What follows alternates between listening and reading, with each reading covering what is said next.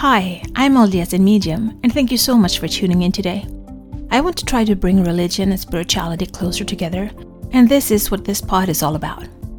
I will talk about my own thoughts and feelings as I am both LDS and have spiritual gifts, something that I've had my whole life, but I always thought that it was hard to combine these gifts with my religion. This has torn me into two directions, and I have talked to many people who feel the same way. I can't choose not to have my spiritual gifts, but I can choose how I use them.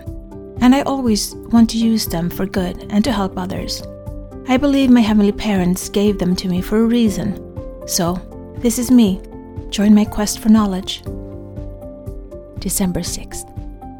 Not much is known about Jesus from birth up to age 12. We can read about the flight to Egypt in order to save Jesus from Herod, who ended up slaying all children under the age of 2 in Bethlehem, and that they stayed in Egypt until Herod died, and then they settled in Nazareth. It is mentioned that he was circumcised, and that he was taken to the temple to present him to the Lord when Mary went to be purified according to the law of Moses. After that it goes quiet. In Luke 2:40 it says, "And the child grew and waxed strong in spirit, filled with wisdom, and the grace of God was upon him." That's it. One verse to cover 12 years, basically. Why? Was it out of consideration for a child, or was it because he was like most children, growing up, running, tripping, scraping a knee, climbing a tree, and falling down, eating breakfast and helping with the chores? In Jesus the Christ, I read the sentence, "He came among men to experience all the natural conditions of mortality." Just like us, he came to this earth to receive a body. Just like us, he went through the veil of forgetfulness. And just like us, he had to learn to crawl, to walk, to eat food, to learn to speak, to read and write, to run, to climb, and I almost said ride a bicycle. But you get where I'm going. In this time, it was also common for children to be brought up in the same profession as their father, and they started their training from a young age. So how was this boy? How was his childhood? What made him laugh? What made him cry? Did he spend time watching the clouds and dreaming of a future? I guess since he was the Son of God, maybe the veil was a bit thinner than for you and me. And that comes to show in the story of Jesus at the age of 12 visiting the temple in Jerusalem. Imagine being 12 and coming to the temple with your mother and father. Then you decide to stay in the temple without telling them. They started traveling back for a day, and then they started looking for him. And they went back to Jerusalem and looked for him for 3 days before they found him in the temple surrounded by doctors. But this 12-year-old boy had been alone for days. How did he get food? Where had he slept? Had he not worried at all? Or did he get information from above that they were on their way back to find him? But once they find him, Mary asks him, "Son, why hast thou dealt with us? Behold, thy father and I have sought the sorrowing." I don't know about you, but if I would have lost my son and searched for him for days before finding him, I can assure you that that would not have been my approach. And the words she used feels more like speaking to someone a lot older and more mature than a 12-year-old. His answers confirms that when he says, "How is that ye sought me? Wist ye not that I must be about my father's business?" It shows that he is on another level. Some immaturity shows in the fact that he can't understand that they don't get the same divine guidance as he does. But it also shows that he at age 12 was fully aware of who his father really was.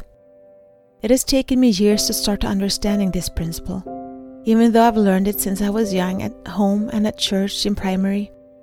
How different would my life have turned out if I would have truly understood it at a younger age? In one way, I am grateful because I'm not sure I would have been mature enough back then. I am mature rather slowly, and even though this life's journey of mine have been rocky, I still wouldn't change it. I wonder if Jesus at age 12 had any knowledge about how his life's journey would look like, and where it would take him and how it would end. I just wanted to add one more thought.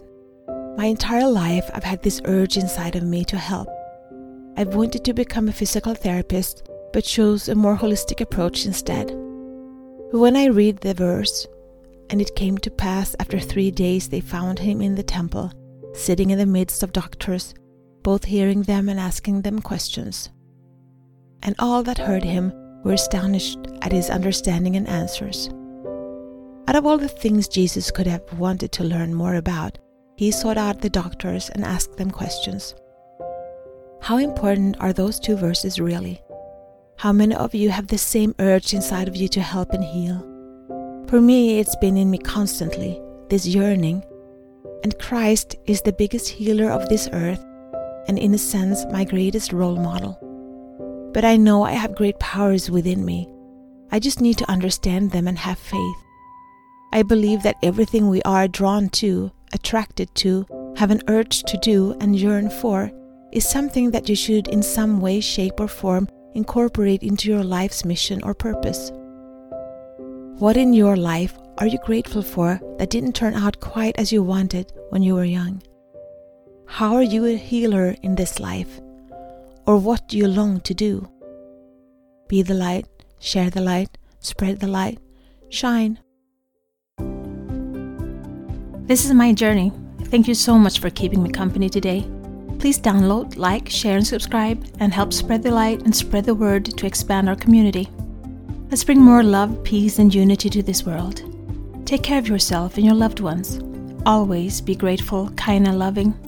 Be brave and remember to step out of your comfort zone and smile.